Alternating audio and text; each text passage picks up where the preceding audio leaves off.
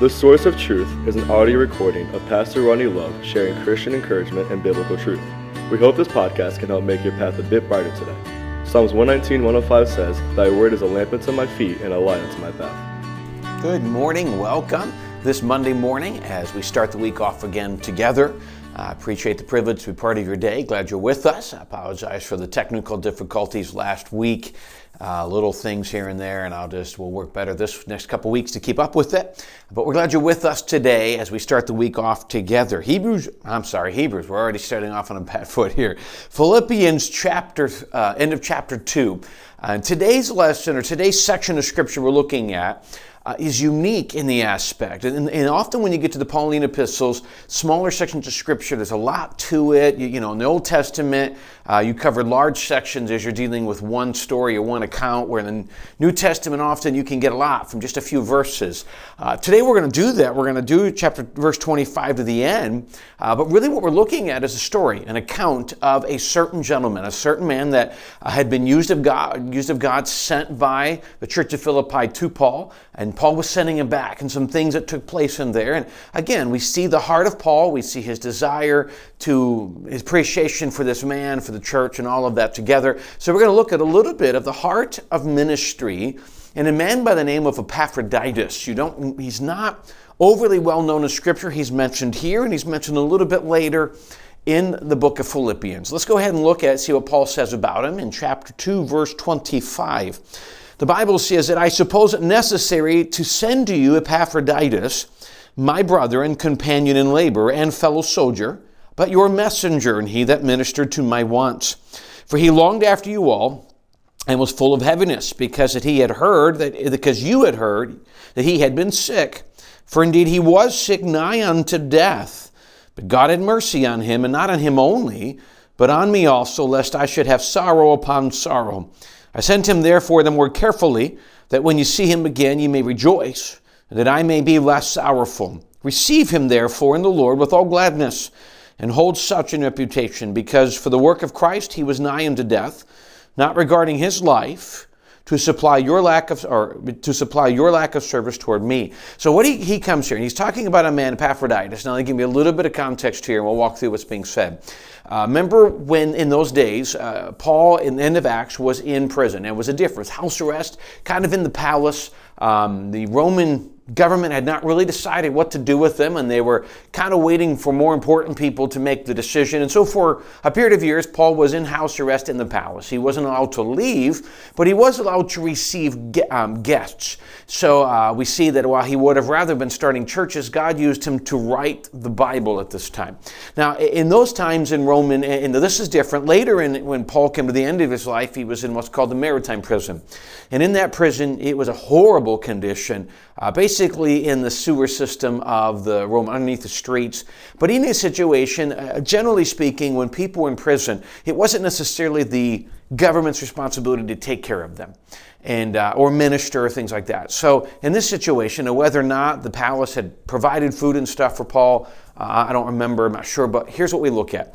The church had realized that in Paul's ministry and the things he wanted to do required some level of supplies. So we do that in our Faith Promise mission. We give to missionaries, things of that nature. So what happened was the church of Philippi had come together and had sacrificed and had sent the financial or material needs necessary to help Paul. And what they'd done is they'd collected it all, they'd given it to this man Epaphroditus, and they'd sent Epaphroditus to come and to give these supplies and needs to the Apostle Paul. In the process of doing this, we don't have a lot of detail, but at least in this passage, in the process of doing this, somehow Epaphroditus had become sick. Had become actually what we see here, sick to the point of almost dying. Let's walk through these verses real quick and see what we can learn from it. He says, I know he was struggling with the battle of the church of Philippi. He was going to send Timothy. He goes, I find it necessary, verse 25, that I probably should send to you Epaphroditus. Who is he?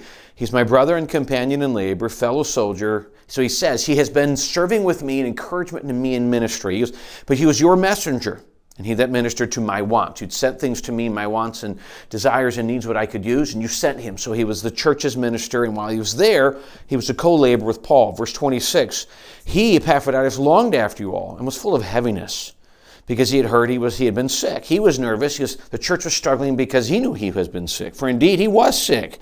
He was almost nigh to death. He almost died. But God had great mercy on him.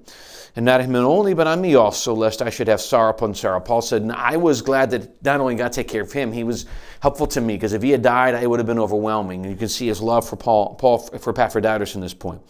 He says this, verse 28, so I've sent him therefore the more carefully, that you may see him again, you may rejoice, and that I may be less sorrowful. This all is just an encouragement for the church and him and the heart of this man, Paul.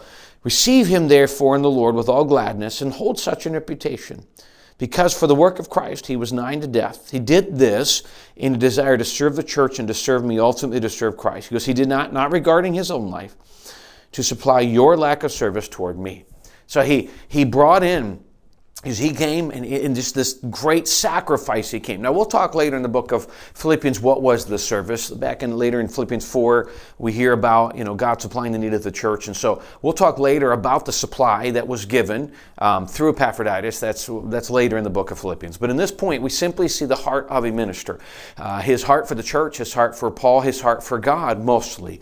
And he was willing to come and endure great sacrifice. In this case, almost died. And he's really, Epaphroditus, he was fine with it, because the goal was to not just to help Paul or to minister his church. The goal was first to glorify God. And in desire to glorify God and to be used of God, he was willing to take the supplies from the church to Paul. An arduous journey, as we can see, a journey that resulted in his illness, and yet it wasn't a problem. And he was nervous that his death would cause grief to the church, and so he was glad to go back. You see the heart condition of a man of God that was all in. He was engaged in desire to serve God, his willingness to go and his willingness to go back. All of this. He was a servant of the church, a servant of the Apostle Paul, obviously came alongside Paul in this great desire to see churches grow and the Word of God accomplished and God's will accomplished. And I think that's something we look at. One, we don't see, as far as we can tell, that Epaphroditus wasn't an apostle, and whether he was even an ordained elder or minister, we don't know. What we do know here, and we don't believe that to be the case, what we can see in this passage, he was just a servant of God who was used to do something that was needful. Paul was limited in what he could do, and he was in need to receive. And sometimes that's where we are. God allows us to be in circumstances because receiving is a spiritual thing. Please understand, there's a difference between being entitled and wanting people to do for me and God putting me in a spot where I'm at need. All right? I should be doing the best I can, and when I've done everything I can, then God takes care of the rest. So sometimes we're in a spot of need. Sometimes we're in a spot of giving. I hope you don't spend your whole life in need. Giving is part of what we should do, and frankly, we should give and then let God take care of our needs too. So just a quick thought there, but he saw this great need to serve. And here's the principles we come to the end of this, and I want you to consider. We talked about this yesterday in church, and I think it's important for us to understand. God has a plan for everybody. He's got a purpose. He created you, He saved you, and He's got a plan for you.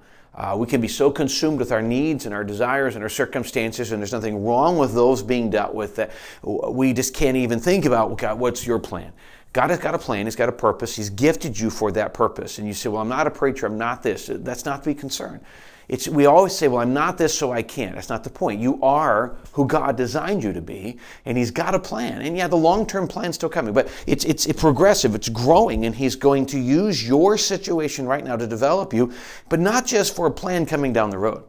He's got a plan for you now that will develop into your plan for you next week, next month, and then His plan for you 10 years down the road.